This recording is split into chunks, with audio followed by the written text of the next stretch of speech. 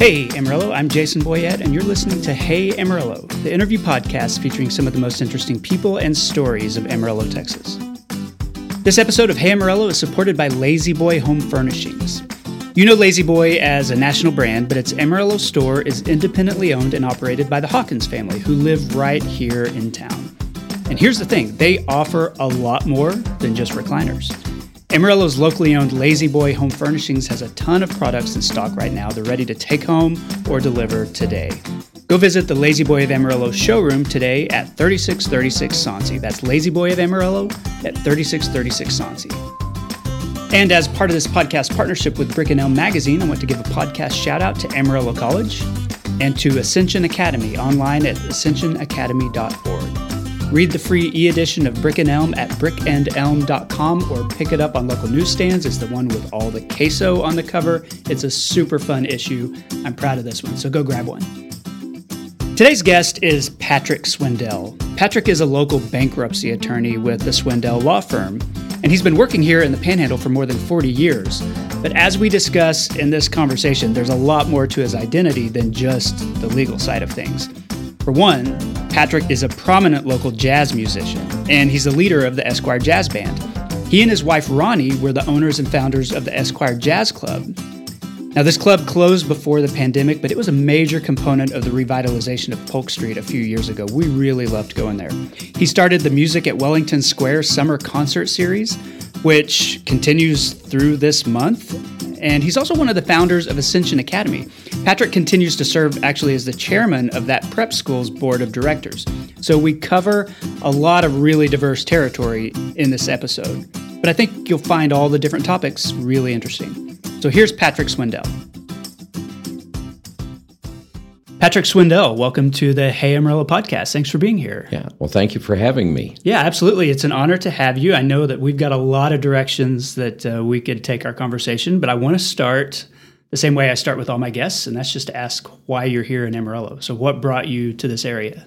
Well, I'm actually born and raised in Amarillo, Texas, and lived here all my life, with the exception of about 5 years when my family moved to Hereford. Okay. And that's where I graduated from high school. And my closest friends to this day are the people that I established friendships with there. In fact, had a meeting last night with about 5 of them. We try to meet every Tuesday for a little happy hour. Okay, that's great. Yeah. With high school friends. Yes. That's cool to stay connected like that. Do you know what brought your family to this area in the first place? That's a good question. I would just say that, you know, my parents and their siblings and their immediate families lived here all of their lives as well. And you know, as we all became more mobile and they all have moved away or are now deceased, leaving me here as the one and only Swindell in that family that's still here. I was drawn back to the community because of my memories of childhood and family and all that whole thing, and had opportunities after I graduated from law school to go anywhere that I wanted to go. Mm-hmm. But I was dead set on coming back here. Okay. And of course, I married an Amarillo girl, and you know, she was a graduate of Amarillo High School, and we've been married now for just under 49 years. Okay. Congratulations on that. That makes it easier to come back, though, when both members of the relationship are happy about that and drawn to the place. That's right. Tell me when you graduated from high school, did you know that you wanted to go into law? Like, did you have an idea of what your future would be? It's been my dream to be a lawyer since I was in the 4th grade. I remember vividly watching Perry Mason on television, you know, back in the late 50s, early 60s. Yeah. And I just thought, you know, that's what I want to do. Now, I didn't end up practicing like Perry Mason. I'm not sure I know anybody who really has, but... you didn't become a TV lawyer then? No. But that's what... I've wanted to do that ever since I was in the 4th grade. You probably created a generation of attorneys. That show did. Probably so, yeah. Where did you go to school after you graduated from Hereford? I went to Texas Tech the first year and a half of undergraduate and began this... relationship with my current wife there at Tech. She transferred to WT And it was a good move on her part because the business school at WT was way ahead of Texas Tech at that time. Interesting. And of course, WT is older than Texas Tech by quite a bit. And so I followed her and graduated from West Texas, at that time, West Texas State University, and then went to law school at Texas Tech. Okay. How did you decide what type of law you wanted to practice? Because I know there comes a point where, you got to go to law school and maybe you graduate and you sort of carve out, what you're going to do. And I know it looks different for every attorney I've spoken to. So what did that path look like for you? Well, I thought I wanted to get into litigation from the very beginning. Oddly enough, though, when I got my license and moved back to Amarillo, the very first case that was handed to me was litigation in the bankruptcy court. It fit for me. It satisfied the need to do a little bit of litigation, but it also satisfied, there's something about the bankruptcy work that I do, commercial and consumer bankruptcy work, that fits my personality. I'm the kind of person that has a list of things that have to be accomplished, and I'm not very patient, so I want them to be done so I can move on. And bankruptcy is very fast-paced. I mean, it has deadlines that have to be met, and you're not hanging on to a case in litigation for years, as it discovery and all of the things that go along with it, delay and postponements really don't happen in bankruptcy. Okay, the system won't allow it. So, did you work for a larger firm when you first started? I worked for a small firm. Okay, and never was drawn to the big firm. At one point in my practice, in my bankruptcy practice, I was just about the largest bankruptcy firm in the state. Had 6 offices across the state: Houston, San Antonio, Dallas, Fort Worth, Wichita Falls, and Amarillo. And for about 15 years, I was traveling almost every day to those offices where I had attorneys that worked under me and staff in every one of those cities. And I remember one day after that, doing that for about 15 years, I got home late on a Friday night like always, and my wife met me at the airport and said, "Is this going to be forever? Or how much longer are you going to do this?" And so I sold the other offices, closed a couple, and focused back home again, just here. And I'm just as busy now as I was then. I'm just not leaving town to do it. How long ago was it when you made that decision? It's been about 8 years. Okay. Actually. So yeah, it's been a while, but I've not regretted it. Like I said, and particularly currently, I'm just as busy as I've ever been. Yeah. Tell me about the client side of bankruptcy, because it seems like one of those specialties where the people who are going through bankruptcy proceedings, like it's never a real good thing, and so they are in, maybe a low place, whether it's their business, whether it's their personal life. Does it feel to you like you're coming in to sort of help them through it? I mean, is there that component outside maybe the legal ramifications of it? You're dealing with people who are struggling in a way. Oh, absolutely. I think I do. The true attorney and counselor. I do that all the time with these people because I know what they're going through. I've seen it enough. I've handled thousands of cases in my career, and it is probably one of the hardest decisions for someone to make. I know there's lots of beliefs and thoughts of other people who aren't going through it, who maybe know somebody, a neighbor or a family member, and they think, "Oh boy, they're just this is too easy." They run their credit cards up, now they're walking away. It is emotional, devastating. It's a feeling of failure and guilt, and a thought that that they've lost the respect of anybody and everybody that knows them, and all of those things. And it's pretty difficult. It really is. I mean, that's I keep boxes of tissues on my desk, on the conference table, in the reception area, for that very reason. It's not unusual for somebody to break down in my office. And yet for them, I think in a sense, as I understand it, it kind of represents a wiping the slate clean, a way to start over, that there's hope on the other side of it. And so absolutely. You're going through this, this valley with them, but there's an opportunity to sort of climb out on the other side. Is that how you look at it? Yes. I mean, it's truly a fresh start for many people.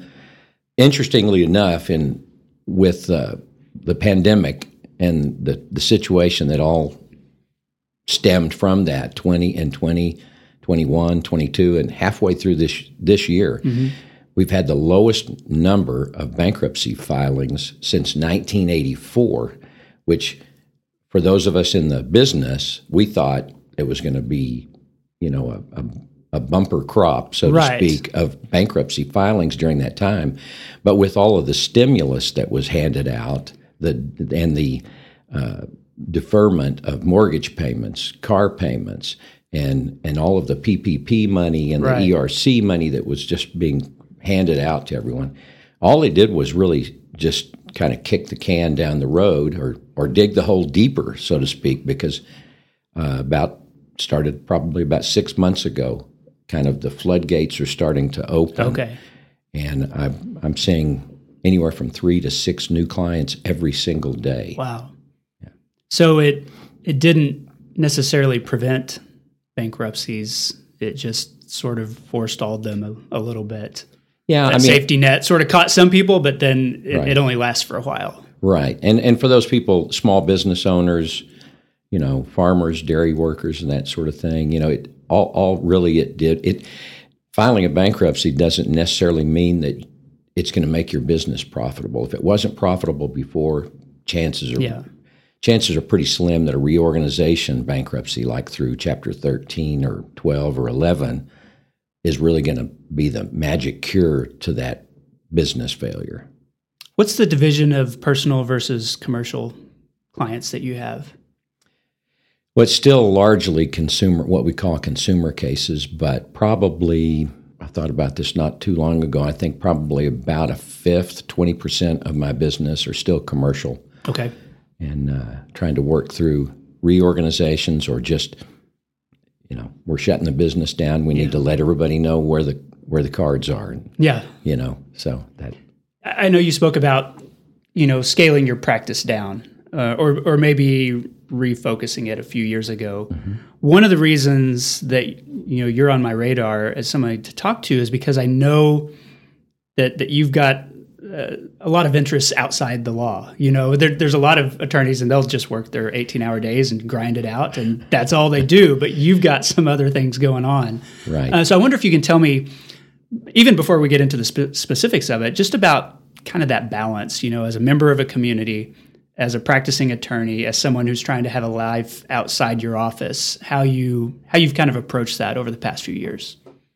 Well, I do have other interests, obviously, and kind of if I were to kind of focus on that, having raised 5 children of our own, my wife and I, we were always involved. I was a scout leader, I was a cub master, I was a coach, and always involved with our own kids and other people's kids, and it was really that part of my life that pushed me in a direction that led eventually to Ascension Academy here. Mm-hmm. But and then I've always my children, probably through them, my revival of an interest in both music and theater and really an involvement in the arts and being involved fundraising pretty heavily for different nonprofit arts organizations here over the past 15, 20 years, really.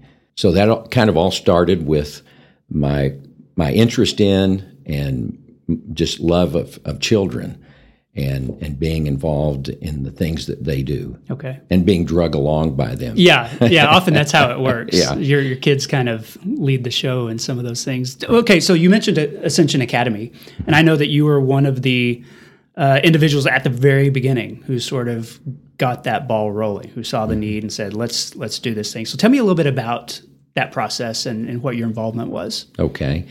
Well, as we sit here today, actually, I'm celebrating the 30th anniversary of starting Ascension Academy, or at least the project at that time of Ascension Academy. And so I gathered a group of interested parents, business people who had some financial means that might be able to help us get this off the ground, and educators, because while I have an interest at that time, I had no experience in school administration or being a teacher, other than being a teacher from the point of being a church teacher for adult classes. Yeah, Sunday school classes are not quite the same as history classes, right? Not at all.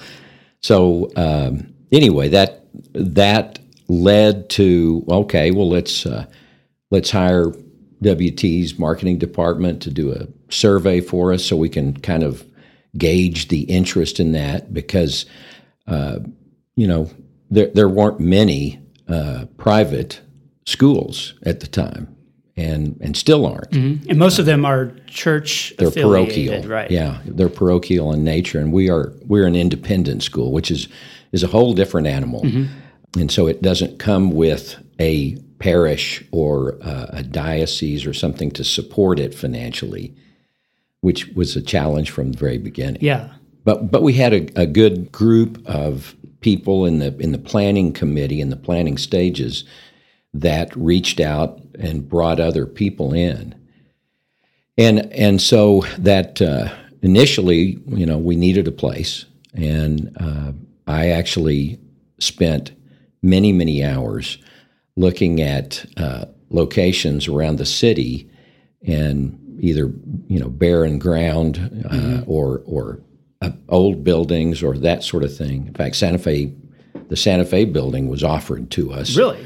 Yes. Well, that would have been an interesting transformation. Well, as I looked at it, it was going to cost more to renovate it into a school than it would have cost just in what we've spent building from the ground up where we're at. Yeah.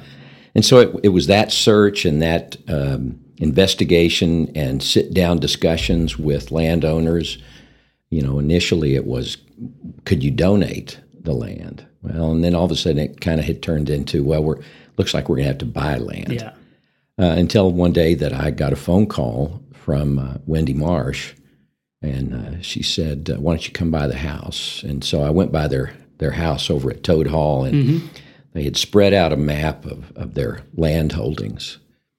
And I was very familiar with all of the land that they were showing me. In fact, when she called, there was one section in particular that I was very interested in, and which is where we currently are located. And that was kind of out way on the edge. Yeah, at the time, there was nothing out there. This was like, what, mid-'90s? Yes, exactly, mid-'90s. And so when I got to the house, they had the map spread out, and she asked me which land that I was interested in. And I quickly went over and put my finger on that section, and I said, I would love for you to donate 40 acres out of that section, which is, by the way, one of the southern sections of the Frying Pan Ranch? Frying Pan Ranch. And so it's got a lot of history as well. It was just one of those things. And Wendy said, we'll do it. And so that really gave us some credibility and momentum. And we were able to get several large donations within that first couple of years. In fact, first couple of years, we raised an equivalent of about $2.65 million in land and other properties that were then sold to raise money to continue that journey of planning and hiring some full-time employees. First one we hired was a director of development, and they brought in Joe Poole, which was incredible. Yeah. Joe and his family they've made Ascension Academy happen. Actually, I'd love to pat myself and the others around at the time on our backs, but it was Joe. Tell me about the need that you were trying to meet by establishing the school. Because like you said, there were a lot of, or at least there were some options for private schooling. Right. Most were church affiliated. There wasn't a prep school like Ascension is. So tell me why you and the other parents thought this is something that we need. Well, we all kind of focused on what we wanted for our children, obviously, initially, and that was we wanted a classical education, faith-based, but very different from a parochial school. It's not non-denominational. It is faith-affirming, and the focus still is academics, but something that permeates throughout, at least our vision of it, was that we would affirm whatever faith they brought to the school. We weren't going to try to convert anybody. We weren't going to water down whatever beliefs they had. Okay. So for example, we invited different teachers to come to teach the religious curriculum for a particular faith group. So whether it be Catholic, Jewish, Presbyterian, what we kind of classified as liturgical Protestants, okay, non-liturgical Protestants. So a lot of thought went into this. In fact, from the very beginning, I was having a hard time wrapping my mind around how we do this faith-affirming thing. So I invited 20 pastors. Now, not all of the pastors came. They might have sent their youth minister or whatever over to this meeting, but we met monthly at a coffee shop just off of Coulter on 45th. Interestingly enough, it was called Divine Grind. Okay. I don't know if you remember that. I do remember it. Okay. So we met there as a group monthly for a year and talked about how this would work. How would we do the worship services? And so, it really came together pretty quickly, and I think it has been effective. I mean, of course, with the community that we now have, and in large part due to the healthcare industry here in Amarillo, we have Muslim children, we have Hindu children, we have Buddhist children. Those are very small numbers, obviously, because we still have, I guess, about 20% of the student body are Catholic, and most of the rest of them are Protestant. So that has worked out much better than I thought. In fact, I thought, we're going to hit a brick wall on this, and it's probably going to happen in the first 2 years. And oddly enough, we never hit a brick wall on it. In fact, the brick wall in the first year became lunch. I mean, and if we're just worried about what food we serve in the cafeteria, that's manageable. We can handle that. Yeah. So you're still chairman of the board at Ascension, 30 years later. Tell me how you feel about what it's become. Like, has this met your expectations? Has it grown beyond what you initially thought it could be?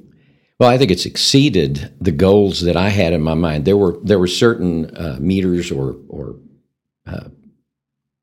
goals that I had in mind long term, and in fact, many of them beyond my own existence.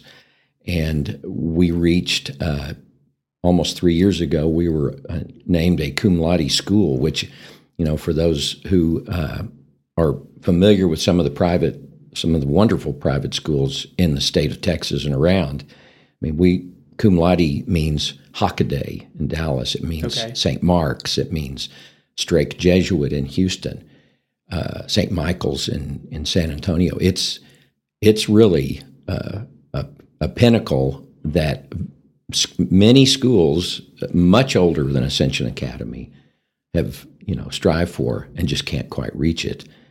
And that was had to do obviously with the academic side and the accomplishments of our teachers, our faculty, and our students. So that was something that came as a surprise to me. Pleasant one. Yeah, and you're able to mark it off that list, the checklist that drives you, right? Yes. Well, we've had people involved that have brought to the table experience to get us to certain points. For example, Dr. Mike King was the retired superintendent of the Canyon School District. He came on board as head of school to get us accredited as quick as possible, and we were accredited by SACS and SAIS within 3 years, that's the soonest you can get accredited in that process. He knew what needed to be done. He did that. And then he had built a number of school buildings for the Canyon School District, and he knew what needed to be done there.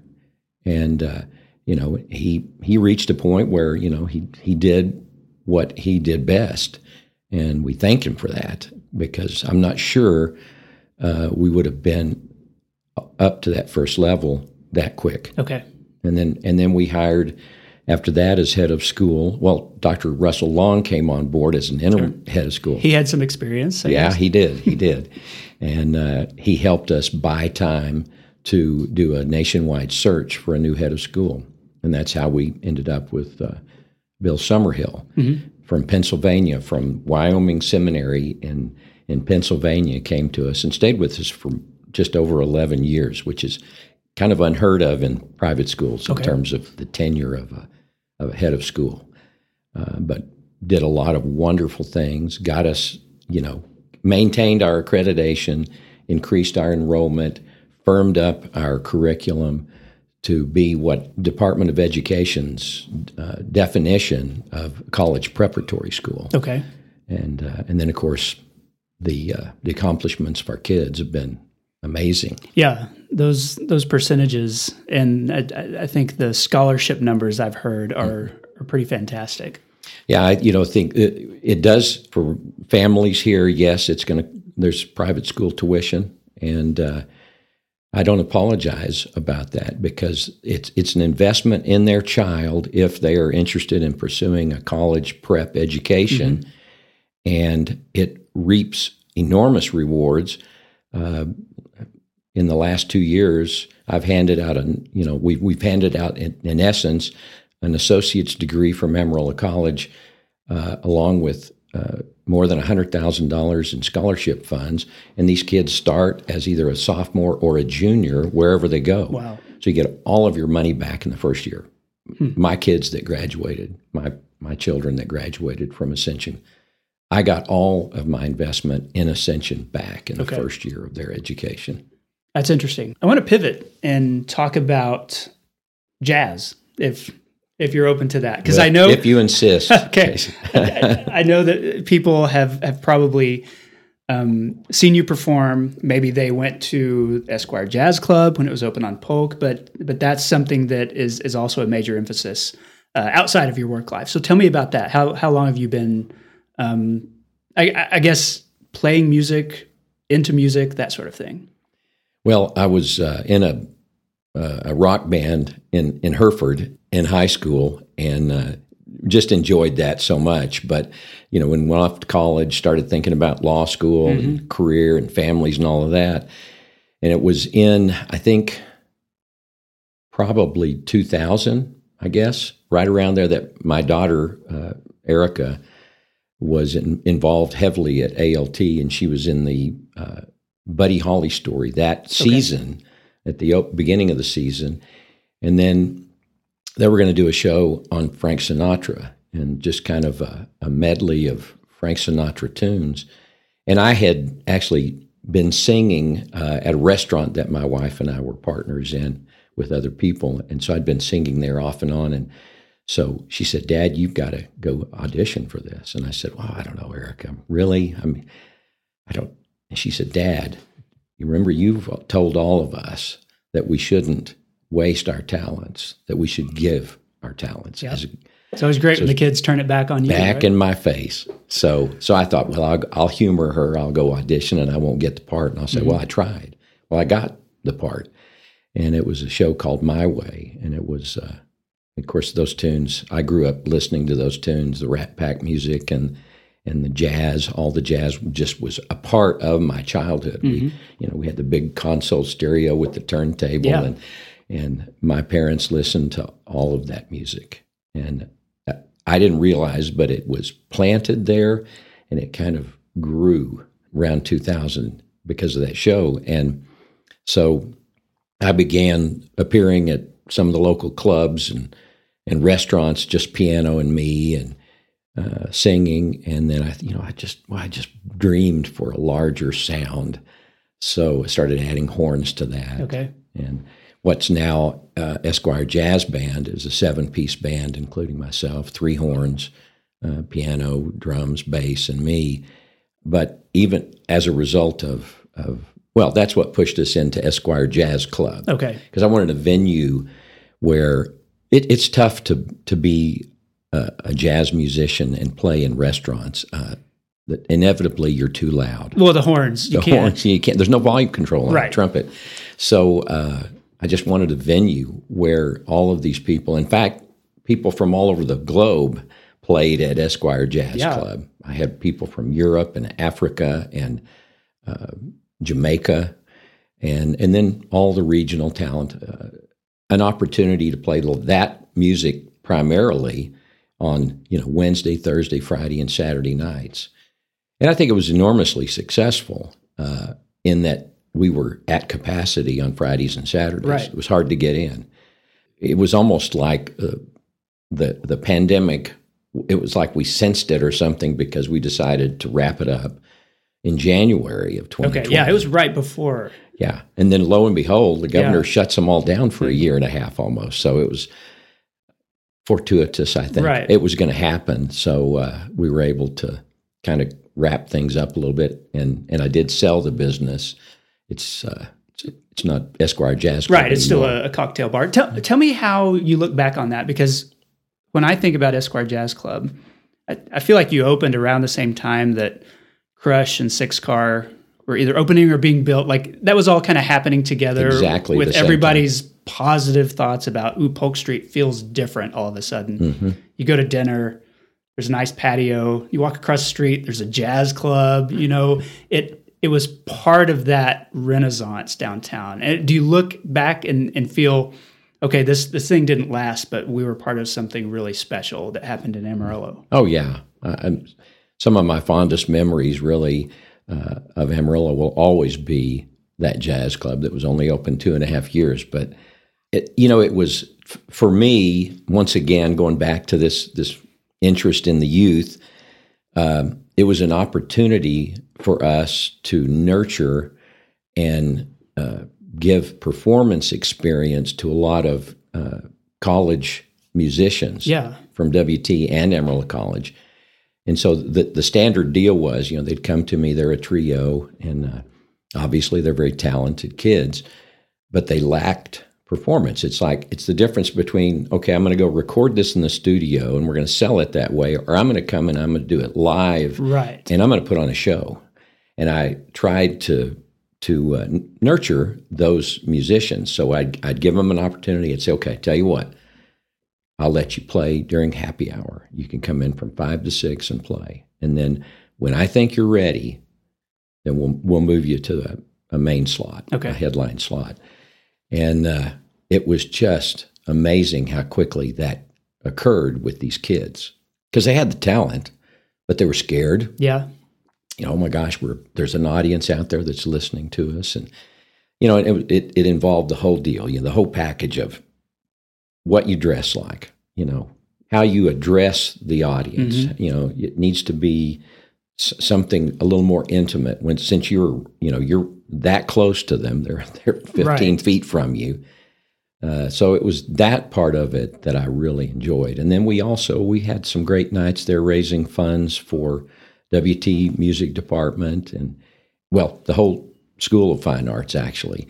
So that was good. And then, of course, I've continued that at Wellington Square Courtyard during the summer. In fact, we just recently had a fundraiser that for the WT Music Department that involved the band directors that were at the WT Band Camp. So we had band directors from Houston, from all over the state and other states that were teachers, faculty of the WT Band Camp that came, 17-piece orchestra, and we raised about $3,200 just playing music that will go to WT, and they'll have that money unrestricted. Right. And what that's used for, and this is something I'm proud of as well, because it's perfect for this. It's not a huge amount of money, but there are kids who are graduating who have maybe their first generation students, college students, and they need to go, they're wanting to get their doctor's degree somewhere else,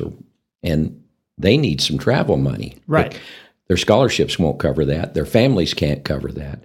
So they've used this, I believe, for the last 5 years that we've been doing it to help those kids do that, make that travel to go on with their education.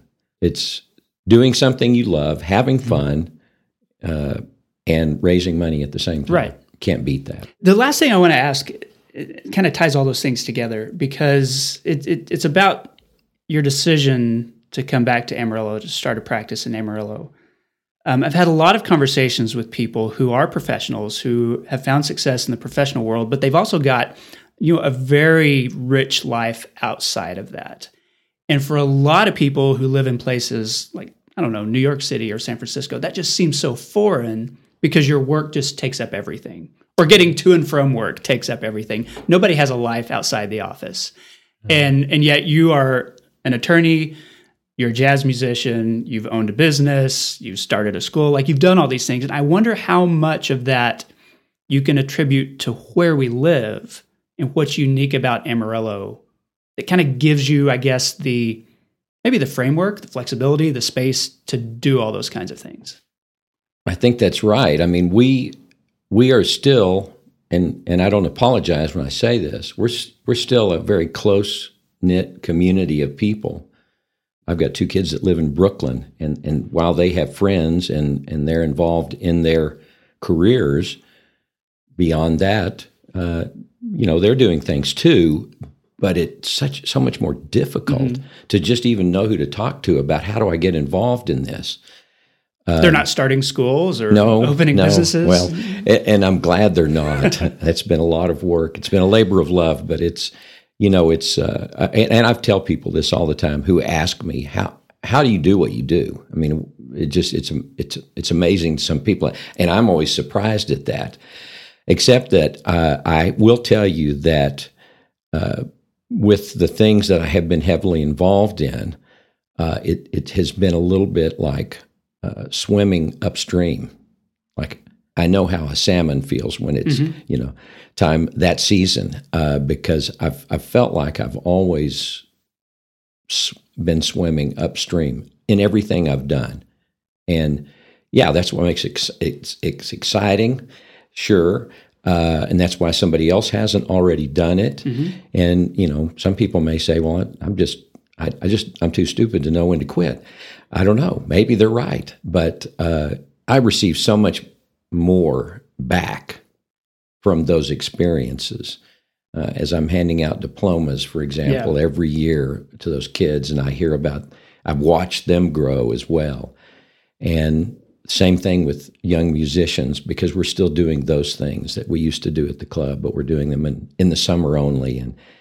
And the bankruptcy practice even. I mean, literally, there's just a handful of lawyers in the entire Texas Panhandle that do any of that work, and those numbers seem to be getting smaller. But I don't know. There is something about my personality, and maybe a flaw that has caused me to take on those challenges. And honestly, I've never felt like I've known it's been hard and difficult, but I've not ever felt cheated of my time. Okay. I mean, I get so much more back from what I've been doing than I ever dreamed. That's not why I'm doing it, but that's certainly what happens. That's nice. So this is an ad for attorney Dean Boyd, but it's also a personal endorsement. My son, Owen, was in a pretty bad wreck at Texas A&M right after we dropped him off for his sophomore year. It wasn't his fault, but he got broadsided by another driver and it rolled his car. Owen climbed out the sunroof and he walked away from it, and we are so grateful for that. But his car was totaled, and Owen was left with a shoulder injury. One of our first calls was to Dean Boyd's office. Now, Dean had been a guest on this podcast back in 2019. I knew his story, but it wasn't until Owen became a client that we really understood what he does and how meaningful it is.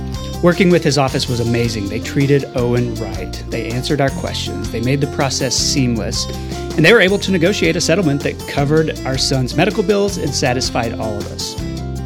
For us as parents, Dean's office was a lifeline during a really stressful period. So I can't say enough good things about the law office of Attorney Dean Boyd. If you've been hurt in a wreck, call him at 806-242-3333 or visit deanboyd.com. I'm thankful for Dean Boyd, and I'm thankful for his support of the Hey Amarillo podcast. Okay, I'm back with Patrick Swindell. Patrick, this is the part of the show I call 8 Straight. 8 Straight is sponsored every week by Panhandle Plains Historical Museum on the WT campus. It's the largest history museum in Texas, and its Pioneer Town collection includes custom-crafted teller cages from the Panhandle Bank from Panhandle, Texas, and those date back to 1908. So you can see that, experience it, touch it, learn more at panhandleplains.org. All right, when you think of the Amarillo area 10 years from now, what do you hope for? Well, I hope for growth in all aspects. Population growth. What we're seeing right now, I think, is just wonderful. Which is the infrastructure, the roads, the loop, and all of that. Just make it much easier to get around in. And I guess a growth in economic benefit to everyone. Okay. Raising the tide for all who live here. Okay. Because I think it's needed. Yeah, I agree. And I think all these infrastructure headaches right now are sort of positioning us to be able to handle that growth or to continue that growth, as opposed to let's wait and build the roads after all the people come and then everybody's upset. Yeah, I actually watched that happen in Fort Worth. They didn't have the loop around Fort Worth, 810, was in terrible shape in some parts of the city, and in some parts of the city there was no access road, and it was only 2 lanes. So the city outgrew that before they finally changed that, and I'm glad to see we're getting ahead of the game on that. Yeah, that's a good point. Okay, other than wind, what does this area have too much of? Empty convenience stores, probably. Okay. Empty ones like Toot and Totem builds a new big Toot and Totem on the corner, and it sort of leaves the smaller one that was in the middle of the block. Right, and not necessarily very aesthetically pleasing. Right. So, yeah, I would say it's interesting. We've got so many convenience stores, period, not just with Toot and Totem and Pack-A-Sack, but all the ones that are coming in. Yeah. I just wonder sometimes, is it sustainable? I mean, we are a driving culture, and I trust that the people building them have done the market research to find out if we can sustain it. Let's hope so. We do have a lot, yeah. Okay, what does this area not have enough of? One of the things that has been of enormous interest to me from the very beginning, again, having grown up here, is that we not tear down any more historical buildings. Oh, yeah, for sure. And I think that somebody needs to get behind the Herring Hotel, and somebody needs to get behind the Santa Fe Depot. Right. Those buildings need to be preserved. The Little Liberty Theater. Yeah.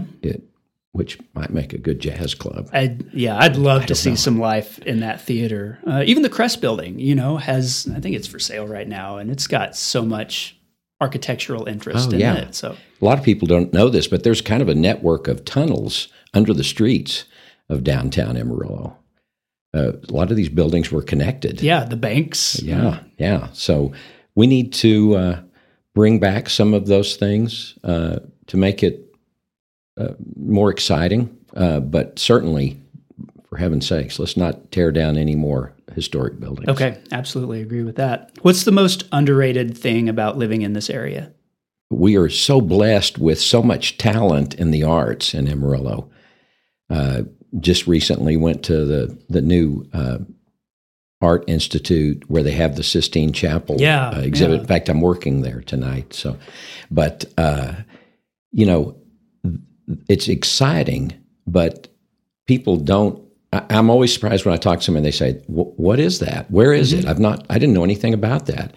Well, we've just got more than our fair share of talented people in music, in art, in all of the arts, and it needs to be supported. Yeah. I mean, you mentioned at your break, Panhandle Plains Historical Museum.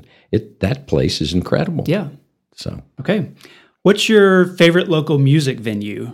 As someone I presume you've played in a lot of different places. There are a lot of dive bars, and those are not necessarily where the jazz musicians are going to go, but what's your favorite place to play? Well, actually, I really enjoyed playing at the Golden Light Cantina. Okay. It's a great venue. It's a great music venue. They provide for us. They provide the sound equipment and the sound man that runs that, which is a huge thing for us in live music. But it's just the right size. And during those warmer months, they open up the garage door and open up the sound, so to speak. I would have to say that right now is probably one of my favorite places. Now, we play a lot for much larger groups at Amarillo College and during June Jazz. Right. That's always a favorite. I think we had roughly 800 to 900 people, I guess, at our show this June. So those would be the two. Okay.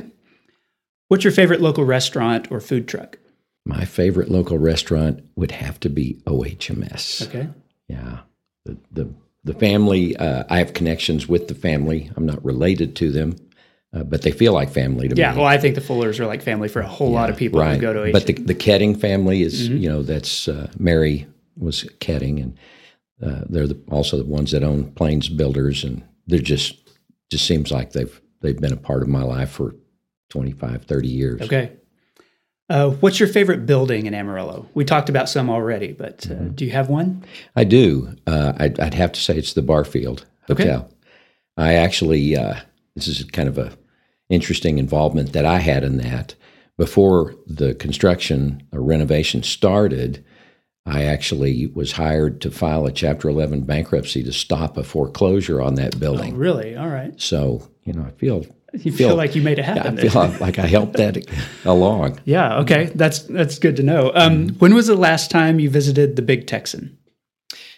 We go there quite often, actually, because, when somebody's never been here before, but they all know about the Big Texan, so we always take them. So I haven't been recently, but as a matter of fact, I was there on my birthday this last year. Free prime for rib. My free prime rib, yeah. That's a good enough reason to go. Yeah, and we had about 10 or 15 other people that came to celebrate my birthday, so it was good. Okay. That concludes the 8 straight questions. I like to close by asking my guests to endorse something. So what's one thing you would like listeners to know about or to experience? Other than Ascension Academy, I guess what I would say is that I've started a live music venue at Wellington Square Courtyard, and we have musicians there every Thursday from 7 to 9 in July and August. And it looks like we're going to extend 1 week into September this year to raise some funds for the music fraternity at WT. They're going to do a big band concert that night. But, it's $15 a head. Kids 10 and under are free. And you bring your own chair, your own beverage, and your own food. And sit in the courtyard, which blocks the wind. Yeah, it's really nice. Shades the area, and it's a great time. Okay, that's a great endorsement, Patrick Swindell. Thank you so much for being on the podcast. I appreciate it. Thank you, sir. And that concludes the episode. I want to say thanks again to Patrick for the interview. You can learn more about his legal practice at bankruptcyattorneyamarillo.com. The Music at Wellington Square Courtyard series continues every Thursday night, so put that on your radar. Thanks to Attorney Dean Boyd, to Lazy Boy Home Furnishings, and to Panhandle Plains Historical Museum for supporting Hey Amarillo. And thanks to Angelina Marie for editing the show. Thank you for listening. I really do appreciate it. Hey Amarillo exists on a weekly basis because of listeners like you and the local people who support it financially through patreon.com/Hey Amarillo.